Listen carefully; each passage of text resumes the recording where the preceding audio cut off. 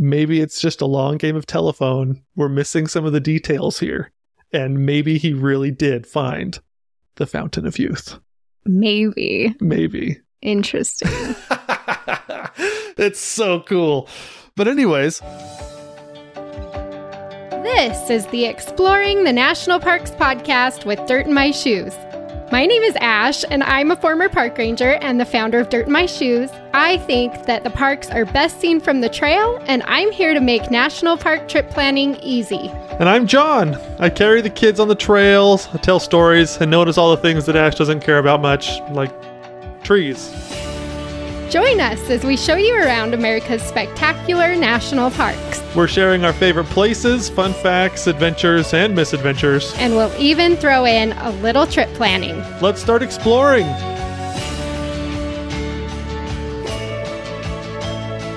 Merry Christmas, everybody. This is our last episode of 2023. Weird. I know, it is weird. Guess what I'm doing this winter? Skiing. I'm learning how to ski. Yeah. A little late for a Utah. Coming from someone who still needs to learn. Yeah, but you're naturally good at everything. So John's one of those people where it's like, I've never skied before. And then he straps on skis and he's like looking like a pro down the mountain. I hate that. I'm the clumsy elephant that just can't.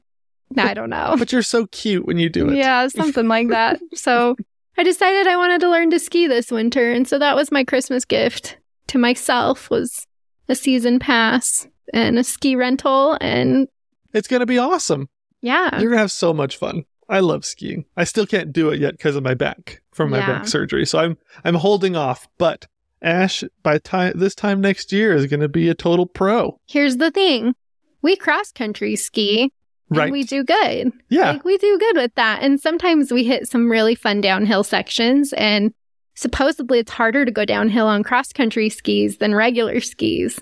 That's what I've been told. Yes, it can be a little challenging because those cross-country skis don't have the leverage, feels like. There's like no maneuverability. Yeah. I feel like everybody looks clunky in cross-country skis. So I'm really excited. That's what my winter is going to be, hopefully, if we get enough snow. Yes. So, yeah, that's my plans. Now, here's why I am a Utah who doesn't ski. Little known fact. When I was in high school, so I play the piano. I've played the piano since I was really, really young, and I started majoring in piano in college, and then I changed my mind and decided I hated my life. It was really miserable. And so, but anyway, so while I was in high school, like my senior year of high school, I was prepping to go to college for piano. And so my piano professor, who was my teacher at the time, was like, you can't do anything that's going to hurt your fingers or your arm or anything, because it was like the winter season right before college. Right. And lo and behold, I went snowboarding against his wishes, and my friend ran into me. She barreled into me and knocked me backwards, and I broke my wrist. Yeah. And so I couldn't play the piano for like almost 3 months. It was not good. You're a cautionary tale, I'm a Ash. Cautionary tale, and I just really haven't gotten back on anything since then except for cross-country skis. So right. There you go. But this is the year. This is my year. It's not like you have to apply for college anymore. Nope, nobody cares. I can make YouTube videos with a broken wrist. So exactly. I can record a podcast with a broken wrist. Now it's just a cool gimmick. Exactly. So anyway, what are you doing this winter, John? This winter, I'm buying a cider press. And so maybe I'll buy some apples and press my first apples. Press my first cider. He's really on a cider press kick right now. No, I'll tell you what you're doing this winter.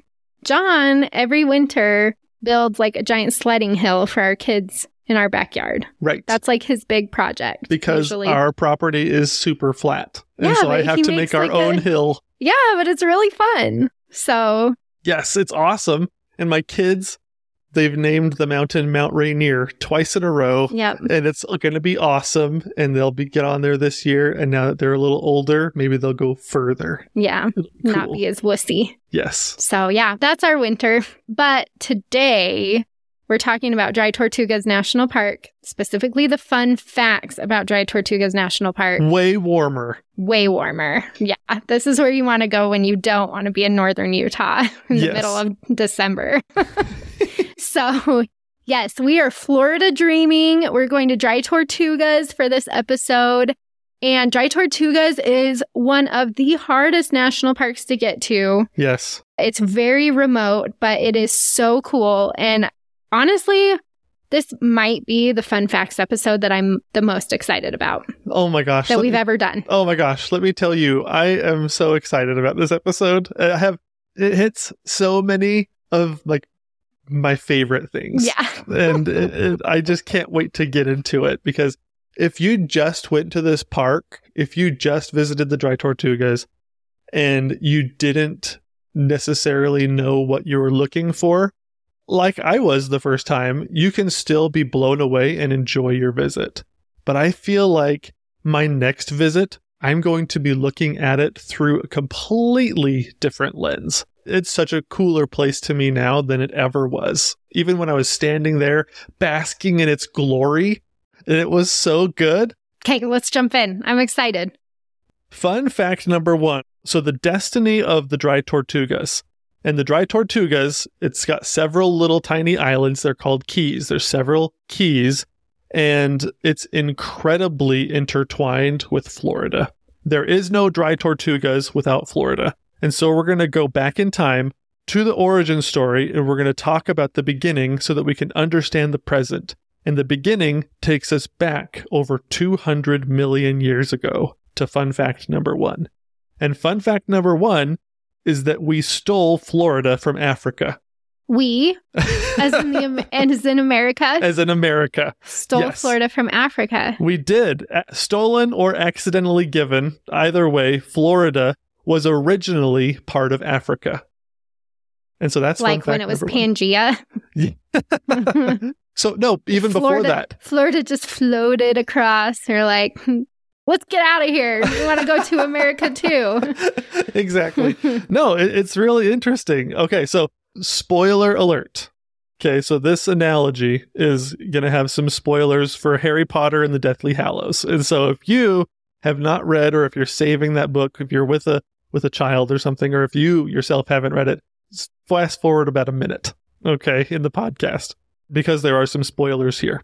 Okay, come with me to Britain, past the Leaky Cauldron, Diagon Alley, beyond King's Cross Station in London, and past Hogsmeade, all the way to Hogwarts Castle. The battle for Hogwarts has been raging for hours. He who shall not be named has just removed his evil forces from the castle, creating a short break from the fighting. It is during this break that Harry himself, alone, watches a memory given to him by Professor Snape. It's a memory of a conversation between Snape himself and Dumbledore. There they stand alone in the headmaster's office. It's dark, and Dumbledore begins to speak.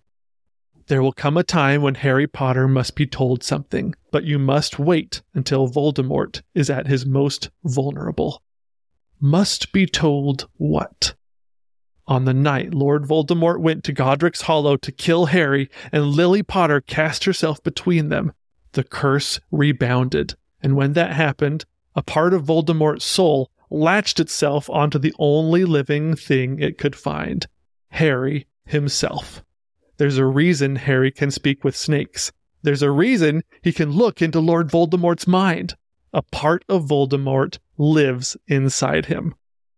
So after crashing into one another, North America and Africa became some of the final pieces that made up the puzzle of Pangea.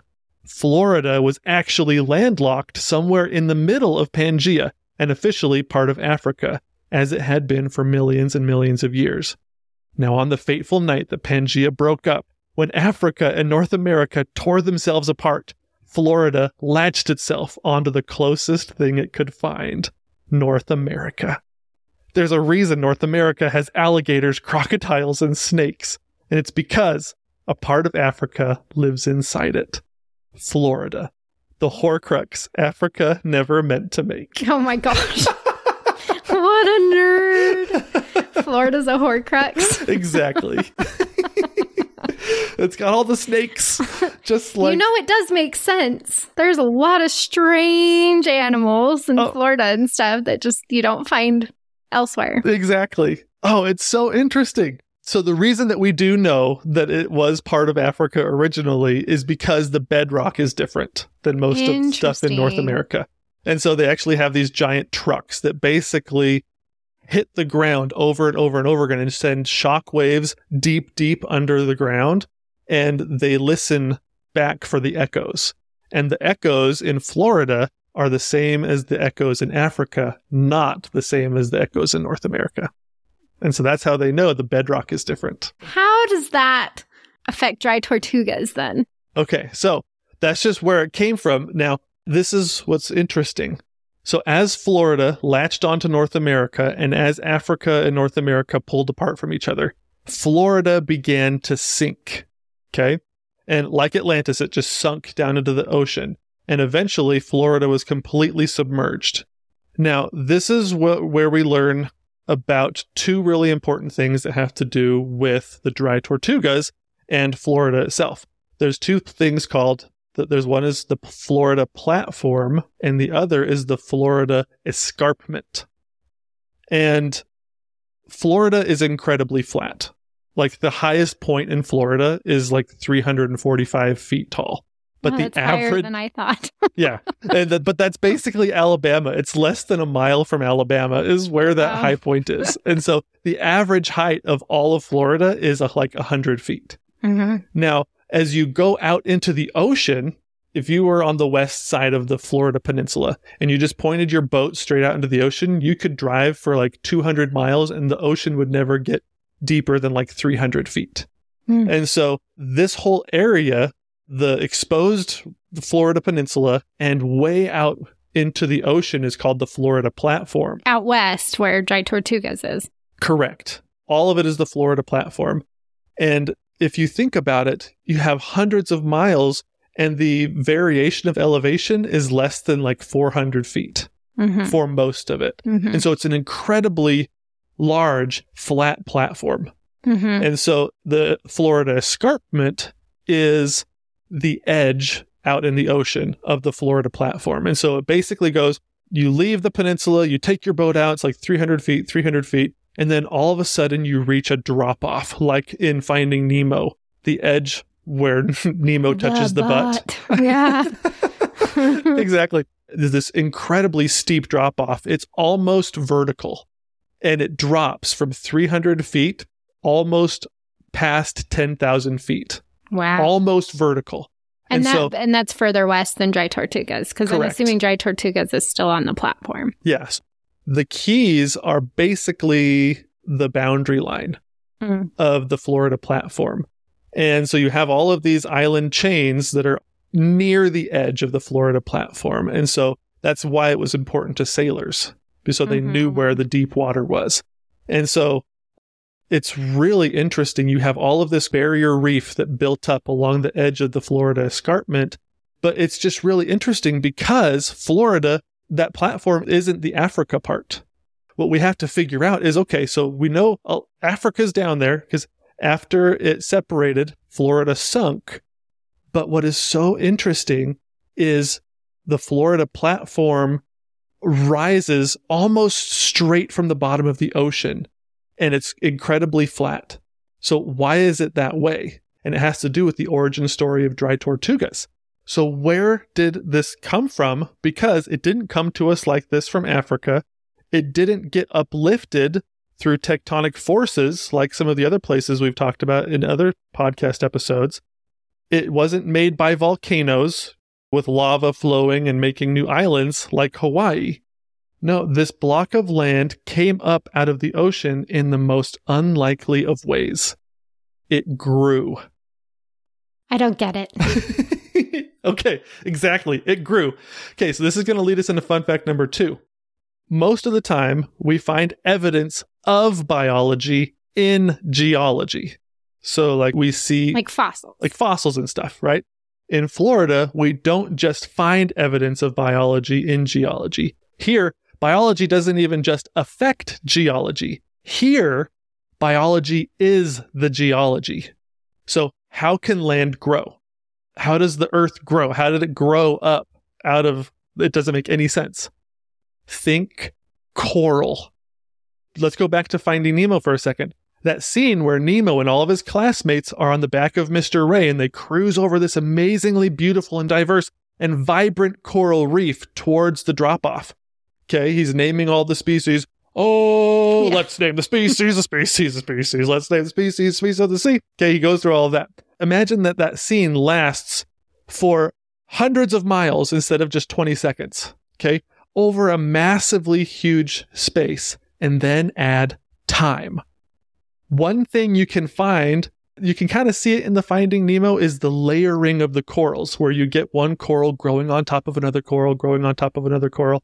And then eventually you just have this amazing honeycomb that just builds up and builds up.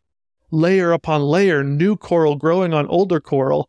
And it just keeps going on for generation of coral after generation of coral. Thousands and thousands of years, millions of years after millions of years. And then eventually you have these corals on the bottom. There's so much pressure and they get old. And then you have all these other creatures like shrimp and crab and all of these skeletons and seashells filling and filtering down to the bottom and filling up the space. And then everything fills up. It gets tighter. And then over time, it turns into rock. And this literally happened for millions of years. Coral growing on top of coral, growing on top of coral for thousands and thousands of feet over time. And that is how this Florida platform grew out of the bottom of the ocean. It's all coral. They call it stacked coral. Yeah, and they call it carbonate rock. And the Florida platform, the main forms of it are limestone and dolomite, but it just keeps building up. And this is where the Beach Boys come along. Key Largo is actually, there's a whole limestone group called the Key Largo Limestone. And that's only like 150 feet thick at the best. And that you can find in a lot of the keys now. But it's amazing because Key Largo isn't the only place that has limestone. It goes down for so far. And this is fun fact number 2. The carbonate rock that we have been building up for millions of years that came from coral and the skeletons of sea life and all of the seashells and things literally raised the Florida platform from the bottom of the ocean straight up and is estimated to be more than 15,000 feet thick. Wow. I don't even know how to compute that. That's crazy. I mean, because that whole area, and I'm sure you'll talk about this, but the whole area of the Keys right there is like a giant coral reef still. Right. And exactly. So that makes sense that that's still continuing even today. A million, I don't know, how long does it take to build a layer of coral? Millions of years from now, the coral that is in this coral reef that we can see at the Keys right now will just be another layer of the Florida platform. Yes, exactly. Cool. And so that's why it's so cool. It's like this giant building block of coral carbonate rock life that just comes up out of the bottom of the ocean. It's so cool. It's the third largest barrier reef, this section along the Keys, including Dry Tortugas, but also like Key West and everything up there. It's all part of this amazingly diverse and beautiful coral reef system. And it's an inherited coral reef system. This is something we're just seeing the current generation. So Dry Tortugas, is that just made of limestone? Is that like the Key Largo limestone too? Those keys, like what are those keys made out of that brought them out of the ocean, I guess? This is an important thing that we kind of need to learn too. So I'll answer that question. There is a lot of limestone. That's kind of like when you're building homes or building buildings in Key Largo and stuff, a lot of the stuff, the foundation stones that you'll find most likely are going to be limestone and things like that. A lot of the sand is actually newer than any of the rock because a lot of that the sand comes from sediments from like the Mississippi and erosion and things like that. That's new stuff. But there's like a current. This is what I learned. Because there's like a current from the Mississippi River where it comes into the Gulf Coast. Yep. That basically takes everything right past Dry Tortugas. Yep, that's part of it. So yeah, that would make sense that the sand might come from there because the water is naturally flowing in this current out there. So. Oh, we're going to learn more about currents in a little bit and how important they are. In terms of the formation of what you're seeing, why these islands are here, why not just continue to build up that? So one thing that's really interesting to know is that Florida is an incredible bellwether for what the average climate on Earth is like. And what I mean by that is... Bellwether? Yeah, Has anyone ever used that word in a sentence before? I don't think so. Okay, so let me tell you about my grandpa. So Grandpa Nud had a rock outside of his house, and he called it his weather rock. And when it was raining, if it was wet, you knew it was raining, is what he would say. If it was dry, it was sunny outside. If there was snow on it, it was snowing. It was a really silly thing, but he had this big rock that was hanging from like a tripod, and it was his weather stone. But Florida is basically that. What was happening throughout these millions of years, as Earth's climate heats up and as it cools, Florida is the perfect elevation. If you want to know what the world is like, you just look at Florida. Because as the world gets hot, as the average temperature rises, glaciers disappear. The glaciers melt and sea level rises. As the Earth cools, glaciers appear, they suck up a lot of the water that's in the Earth, and seawater drops. And so this Florida platform has gone through multiple changes of the sea level going up and down and up and down. And when the sea level rises, the corals build up. When sea levels drop, the corals die and islands the corals die, they kind of get ground down a little bit and they become more limestoney on top. And so it's really interesting. And so all you have to look at to know what's going on in the world is look at Florida, because there have been times when Florida has been 2 to 3 times bigger than it is now, exposed rock. And there have been times where it's literally just like a couple of islands that are exposed. And so right before the last ice age, the Earth was hot. And so the sea level was high. And these corals, this massive platform of corals built up, especially along the Florida escarpment on the south side, where we find the Keys now. And I think that's probably because if they're closer to more water, it's less likely that they'll be exposed for a long period of time when they're closer to the main body of the ocean. Right, because they're right at that drop-off. Exactly. And so they built up really high, and then the Ice Age came during the Pleistocene and sucked up all of that seawater and put it into glaciers, and so sea level dropped a lot. And then when that sea level dropped, it exposed the Keys, and they became the island chain that we see today. And so as the world has kind of warmed up a little bit, then the islands, the Keys became sandy and everything like that. But so in the Exploring Dry Tortugas episode that we just released last week, right, I talked about how I get scared on islands and Key West feels like it could just like disappear right at any time. And for the record, if you didn't listen to the other episode, Key West is like the jumping off point to get out to Dry Tortugas. Right. So Key West is as far west in the Florida Keys as the road goes. And you stop there, and then you have to take a boat or a plane out to Dry Tortugas, which is further west than that. So what you're saying is that Key West disappearing and reappearing, like I said, is totally a thing. Oh, it's super normal in this area. In geologic time, happens all the time. Yeah.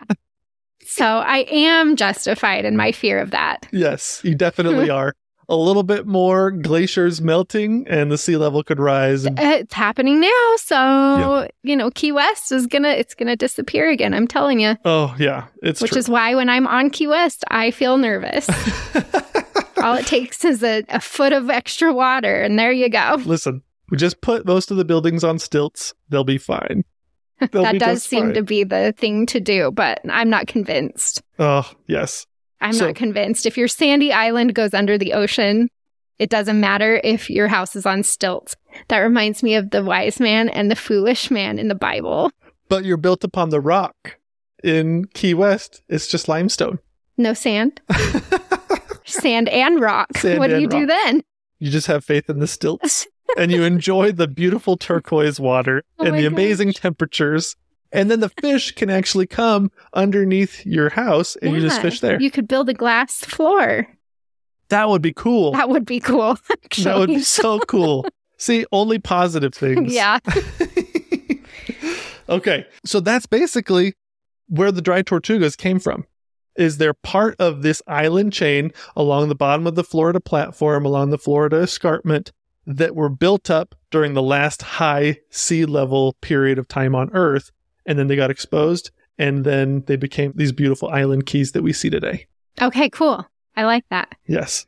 So the dry tortugas, they're 70 miles west of Key West. And so you get out to Key West, you still have a long way to go. But this position, the dry tortugas, where exactly they're at, became so important.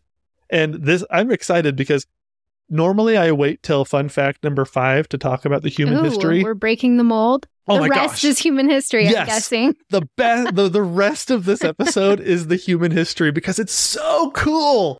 I don't know why I went straight like beach bum right there. So cool. It's so cool, dude. It's awesome. Listen, it's because you've been listening to Pirates of the Caribbean music for like the past 5 days. I have it just cycling through my head. Dun, dun, dun, dun, dun, dun, dun, dun, dun. Yeah, it's so good. Yeah. So I've known where your mind has gone with this episode as we're going to pirates, I'm sure. Oh my gosh. Yes. Okay, so buckle up, people. We're about to have some real fun. And I'm going to take you back a little bit. There's going to be a little bit of storytelling here, so just get prepared. But we're going to jump into the human history, and it's going to blow you away, especially some of these first things I'm going to say. But about 300 years ago, in the coastal town of Bristol, England, lived a boy with his father and mother. The boy's name was Jim, and he helped his parents as they ran a somewhat secluded inn. One day, a ragged, unkempt, and hard man walked through the front door. He spent his life at sea, but he was not a sailor. He said to call him captain, and despite his appearance, he quickly brandished several gold coins, claimed one of the upstairs rooms, and began the daily routine of drinking large amounts of rum until the only thing left to do was drag himself up to bed. Billy Bones was his name, and most nights he was quiet and kept to himself. But every once in a while, the rum set the scoundrel loose. He would bang his hands hard on the table, and you could hear him from the street as he sang, 15 men on a dead man's chest. Yo-ho-ho and a bottle of rum. Drink and the devil had done for the rest. Yo-ho-ho and a bottle of rum. He would sit at his table and bully people sitting nearby into joining him in his revelry.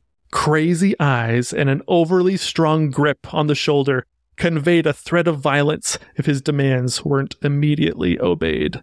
His stories were what frightened people worst of all. Dreadful stories they were, about hanging and walking the plank, and storms at sea and the dry Tortugas, and wild deeds and places on the Spanish Main. By his own account, he must have lived his life among some of the wickedest men that God ever allowed upon the sea. And the language in which he told these stories shocked our plain country people almost as much as the crimes that he described. 15 men on a dead man's chest. That's right, Ash. Pirates and sea shanties, sword play and sea monsters, and of course, the thing that drives it all, treasure. Yeah.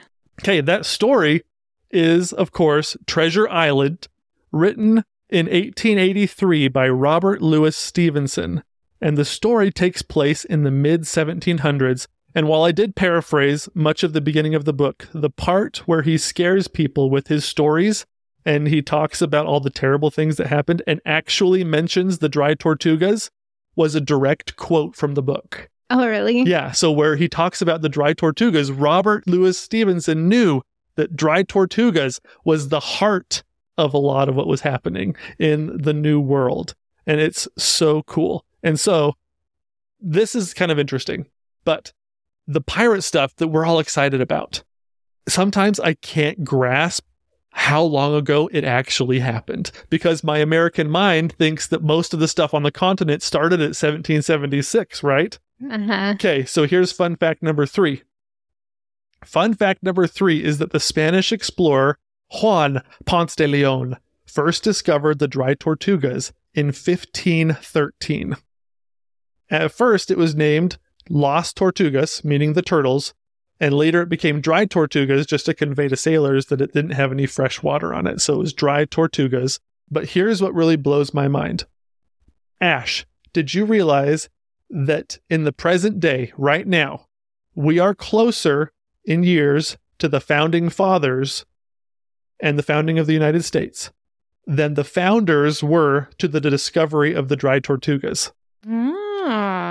Yes. If you calculate the math, here's the math. From 2023, it's 247 years to the founders in 1776. From 1776, it was 263 years to the discovery of dry Tortugas. And it's even further. It's 284 till Columbus discovered the New World. Okay, where's Ponce de Leon from? Spain. He was Spanish? He's from Spain, yes. Isn't that nuts, though? Like, you think, in my mind, I think, okay, 1492, Columbus sailed, and then the Pilgrims arrived sometime, and then 1776, baby! But honestly, there's a huge amount of time in there. And they found dry Tortugas in that amount of time, which I think would be way harder than finding America. Well, yeah, you would think so. But Florida was actually discovered after the dry Tortugas. Oh, for real? Yeah, exactly.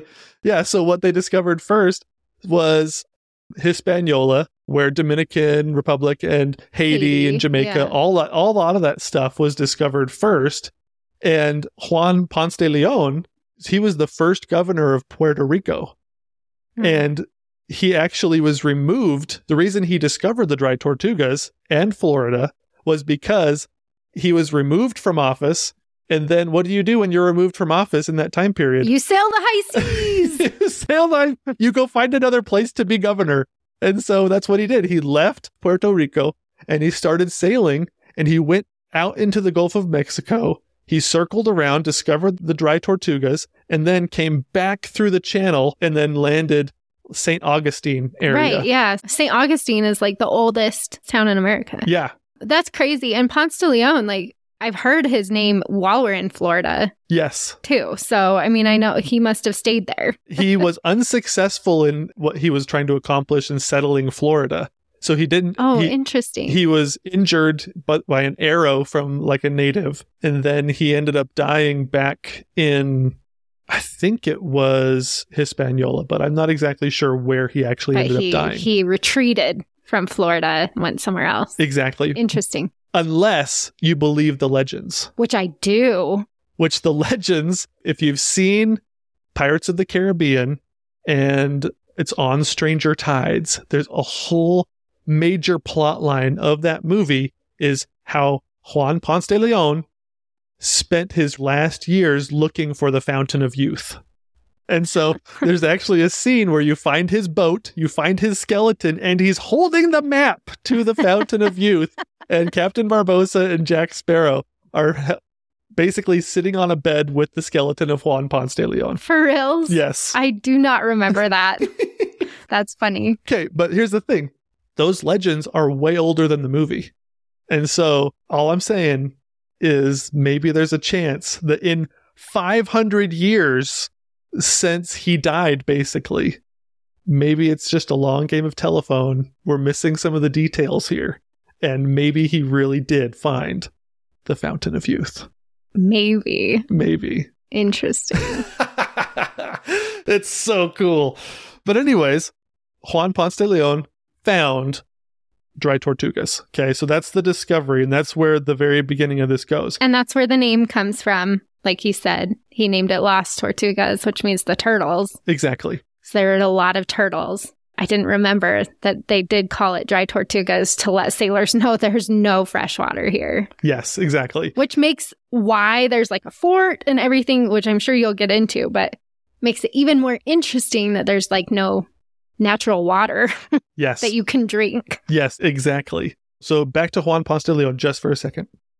The reason why he left Hispaniola, the reason why a lot of these men, a lot of these explorers left and went to different islands and different places was in search of what? Gold. Treasure and gold. Yeah. Yes, exactly. So these next 300 years, basically, from when Ponce de Leon discovered the dry Tortugas, and the next 300 years are insane. They're crazy. It's such a crazy time. So much was taken from the New World. Okay. And I think we underestimate the amount of wealth that was being transported on these ships headed back to Spain. Seeing that much wealth, it's almost as if it put a spell on people, if you ask me. I think nobody said it better than Captain Barbossa himself from the original Pirates of the Caribbean, The Curse of the Black Pearl. Elizabeth Swann is in the captain's quarters with Barbossa. The dinner table is set with delicious food. Captain Barbossa is flaunting the single gold coin that he took from her. You don't know what this is, do you? This is Aztec gold, one of 882 identical pieces they delivered in a stone chest to Cortez himself. Blood money paid to stem the slaughter he wreaked upon them with his armies. But the greed of Cortez was insatiable. So the heathen gods placed upon the gold a terrible curse. Any mortal that removes but a piece from that stone chest shall be punished for eternity. There is one way we can end our curse. All the scattered pieces of Aztec gold must be restored and the blood repaid. And thanks to you, we have the final piece. Okay? So the part where he says that the greed of Cortez was insatiable is so accurate. It's so true. In the first 60 years or so since Columbus arrived in the New World, more than 100 tons of gold were taken from the New World back to Spain. In today's money, that's somewhere between $5 and $6 billion, which is insane. And that's just in the first 60 years. And that's just the Spanish. And then you add in the French, the English, the Dutch, and the Portuguese, and then just add time, more and more time. And the amount of wealth extracted from the New World is almost unfathomable. And it all had to travel by boat. Right. Okay. And so today we travel completely differently. Our travel patterns are completely divorced from the movements of the natural world. Planes and boats just point their noses where they want to go. It doesn't matter what the ocean currents are really doing, you know? But back then, all of these people, all of these boat captains, all the sailors, they had to be super in tune with both the wind and the natural movement of the sea. And this is where the strategic importance of the dry Tortugas comes into play. All of these ships heading back to the old world would make their plans around utilizing the ocean currents. The big one that they would need to catch is the Gulf Stream. I'm sure you've heard of that. Mm-hmm.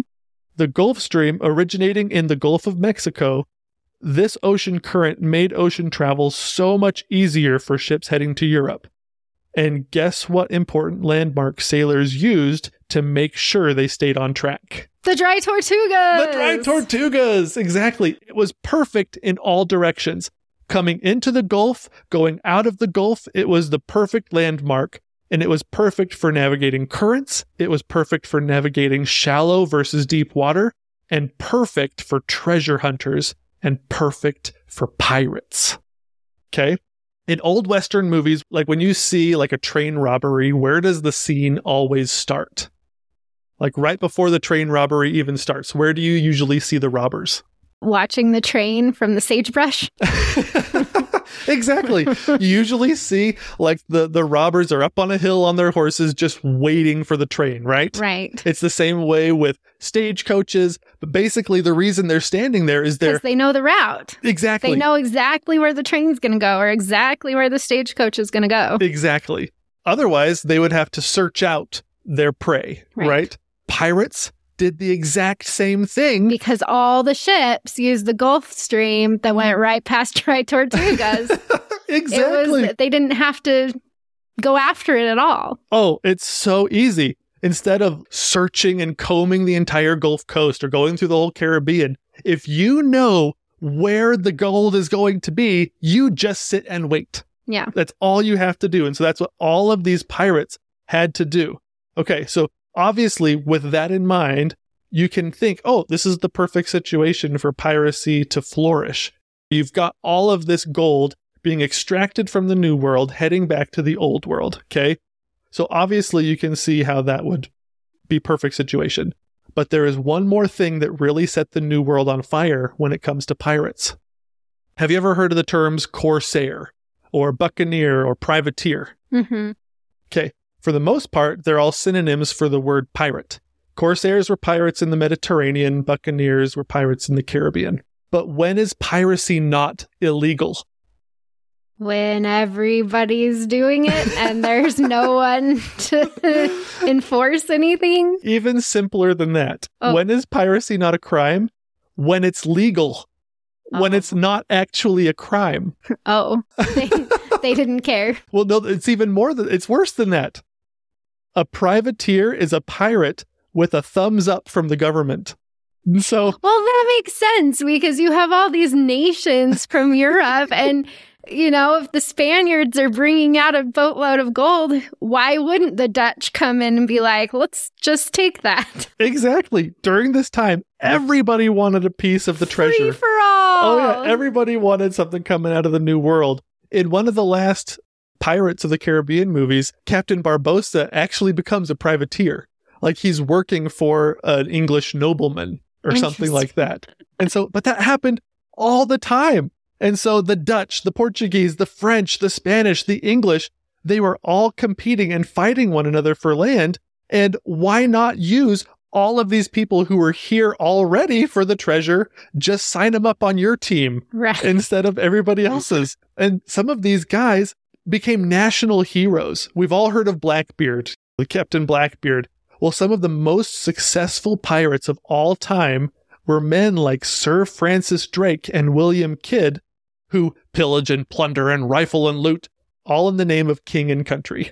They were basically... Really? I don't remember that from the history books at all. I have heard of Francis Drake, and I do not recall them saying that he was a pirate. That would have been way more interesting in my middle school mind. Oh my gosh. No, it's so crazy. You have all of these, and a lot of these privateers, I'm saying it with air quotes, people, all of these privateers, a lot of them had they're more guidelines than actual rules. Right. Kind of a mindset. Yeah, we're on the English team, but that English ship looks like it's weighed down with a lot of treasure. Somebody was on the French privateer or a Spanish privateer.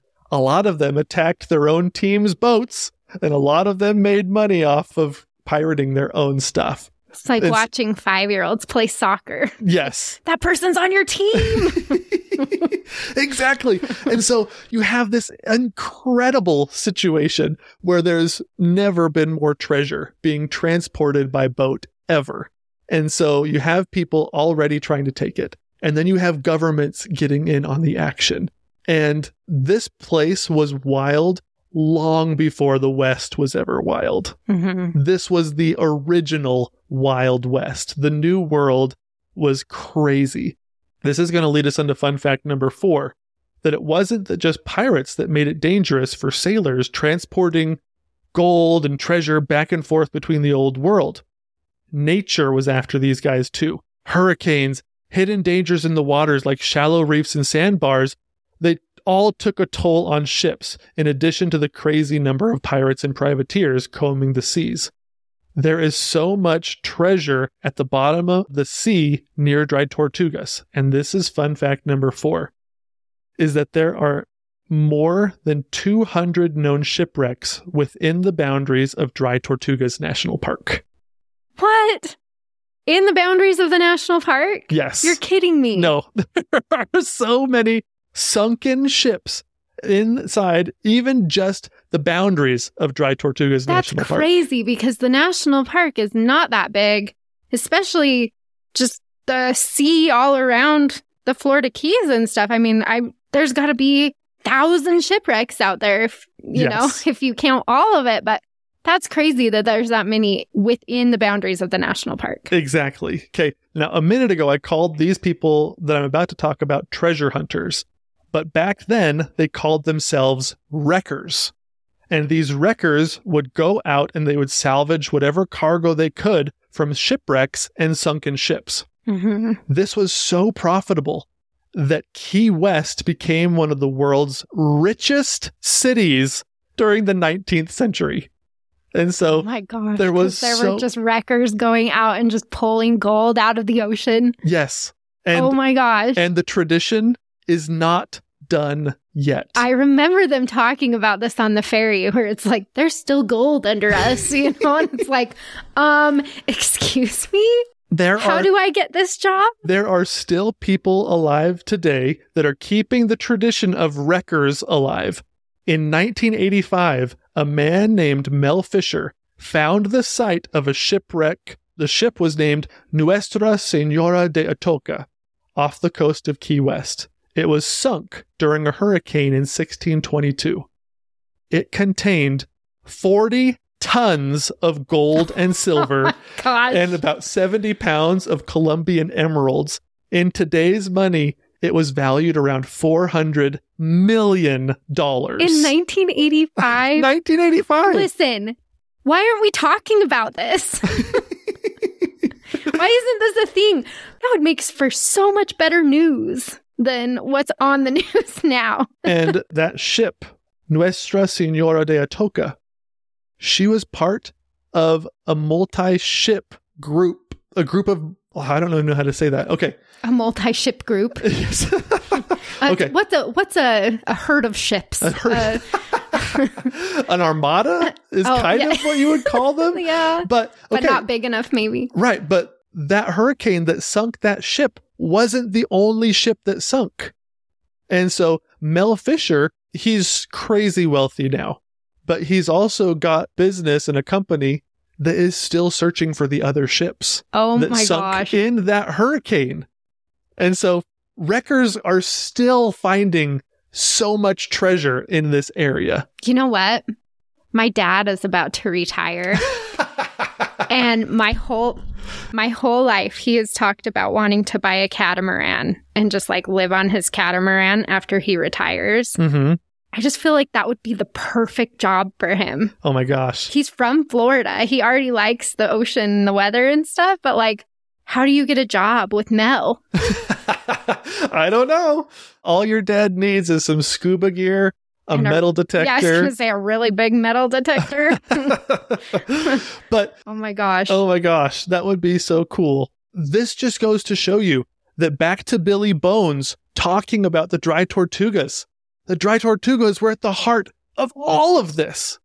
All of this. I mean, Key West was probably the big city because I don't know if it had fresh water or something. But the dry tortugas was the main landmark that all of these ships carrying immense amounts of treasure going back and forth between the new and old world. The dry tortugas, that was the landmark everybody was looking for. And so it was the heart of the Wild West of the Caribbean. And That's so cool. It's such a unique place, which ultimately leads me to 1776 and kind of the American chapter of all of this. Yeah. If nothing else, this episode should convey how important this corridor between Florida and Cuba was, and still is, obviously. Sailors saw it as the easiest, and despite the dangers, the safest and fastest way back across the Atlantic. Pirates saw it as a bottleneck or like a choke point for a lot of their prey. But despite it all, there was always one thing that each and every country operating in the area knew. And that was that if any country was able to control this strip of ocean, that would mean almost ultimate power in the region. Mm-hmm. Okay? In terms of shipping, trade, resource extraction, and transportation, power in this area meant power in the world. And how better for a young country to exert its influence on the world around it than by controlling and protecting this area, this oceanic superhighway, for itself. And so in 1776, we beat the British. But between 1819 and 1821, we negotiated with Spain for the purchase of Florida. In 1822, as soon as that purchase was finalized. Which was a bad decision, if you ask me. Yeah, Spain made a bad choice. Yeah.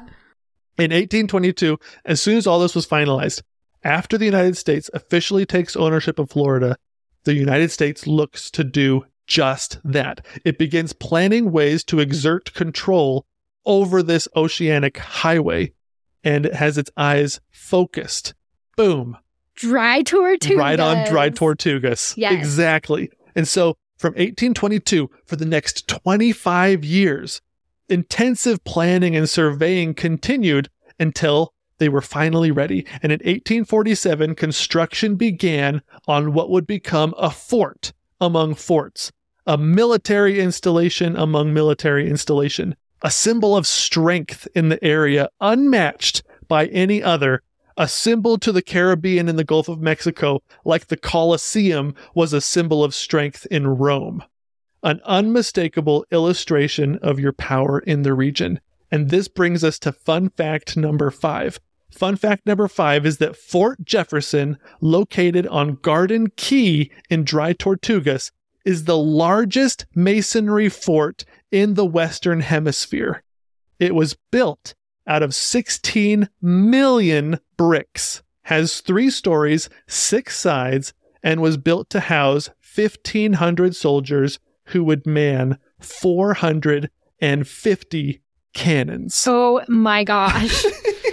And I have walked through that fort, and they told us, because when you get there, you're like, this is so random that there's a giant fort right here. Uh-huh. And they tell you, well, it's right by the Gulf Stream. And so, but like, I didn't understand just the immensity of wealth that was going through this and why you would need such a big, strong fort in the middle of the Florida Keys. Oh, I mean, it's crazy. Oh, yeah. In today's world, it makes 0 sense. In the old world, it makes complete sense. Genius. Absolutely genius.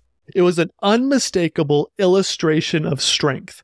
And some of these cannons that you can still see there today, some of the largest, they were called Parrott or Rodman cannons. The Parrott rifled cannon weighed 26,000 pounds and was designed to fire 300-pound projectiles over 5 miles. How do they even get a cannon to these remote islands? Like you would have to have a massive, strong ship oh my to be able to carry something that heavy. Well, but then the Rodman cannon weighs over 50,000 pounds. Oh my gosh. And could fire a 440-pound shell 3.5 miles. God. And so it's just absolutely crazy. And there's a scene in the first Pirates of the Caribbean movie, okay, where you've got the governor, Elizabeth Swann. She's been proposed to, but it's nighttime. The Black Pearl pulls up to Port Royal, okay? And then all of a sudden you start to hear, what's that? Cannon fire, And then the Black Pearl just starts to blow apart Port Royal. I'm watching this movie, Jack Sparrow's up in the hill in this jail. He's watching all this happen. And I'm thinking to myself, sitting in the audience, there's no way cannons could shoot that far. There's no way they could do this much damage. Are you kidding me? No. They totally, a 440-pound cannonball shot 3.5 miles would tear apart anything that it hits. That's so crazy. And so this place was a stronghold among strongholds, a fortress among fortresses, okay? And you may be thinking, well, 5 miles at sea really isn't that far. Well, yes, but also the Dry Tortugas was protecting harbors that would house the warships of the United States of America. And so you may be able to stay out of range of these cannons, but you cannot stay out of range of America's warships. And so this entire area, this fort, sent a message throughout the whole New World that this new country is here to stay. Mm-hmm. And it's so cool. And it's so big. And in fact, it did such a good job of deterring America's enemies that it never actually had to be used. It never actually even had to be completely finished, because Fort Jefferson, when you're holding that strong of a weapon in your arsenal, the best thing about it is you never have to use it. Right. The intimidation factor. Exactly. It sent the right message. Nobody challenged control for that part of the ocean, and it was now safe. Pirates, privateers, nobody even tried. And since nobody ever dared challenge the U.S., it was actually used as a military prison for a while. Oh, interesting. Yeah. It housed a few notable prisoners, like the doctor that set the broken leg of John Wilkes Booth. And so he went to military prison. He went to military prison. Okay. Yep. And in today's world, we don't see the purpose of this place. And so as the world changed from this old, every boat is sailing by the power of the wind, to coal and steamships, and then we have diesel engines in our ships now, as the world changed, you don't have to go just with the ocean currents. A lot in the world changed. And so the way that the United States utilized Fort Jefferson changed as well. And so for a long time, it was used as a military prison. And in the world wars, it was actually used as a coal station where warships would get the coal that they needed to travel across the ocean. But eventually, Fort Jefferson and Dry Tortugas fell out of use and dropped out of mainstream knowledge and culture. And today, it's managed by the National Park Service as Dry Tortugas National Park. And you can still see Fort Jefferson standing tall out of the ocean, ever vigilant and striking against the turquoise ocean. A true relic of the area's oceanic past. The last great symbol of an era that began more than half a millennia ago, when it was the golden age for exploration, and the sea was rank with pirates and privateers. A symbol louder than Billy Bones himself singing, 15 men on a dead man's chest, yo ho ho, and a bottle of rum. Thanks for exploring the national parks with us. Please share, like, and subscribe. And if you need any help planning your own trip, click on over to dirtmyshoes.com. See you next week. Same time, same place. And don't forget to get some dirt in your shoes.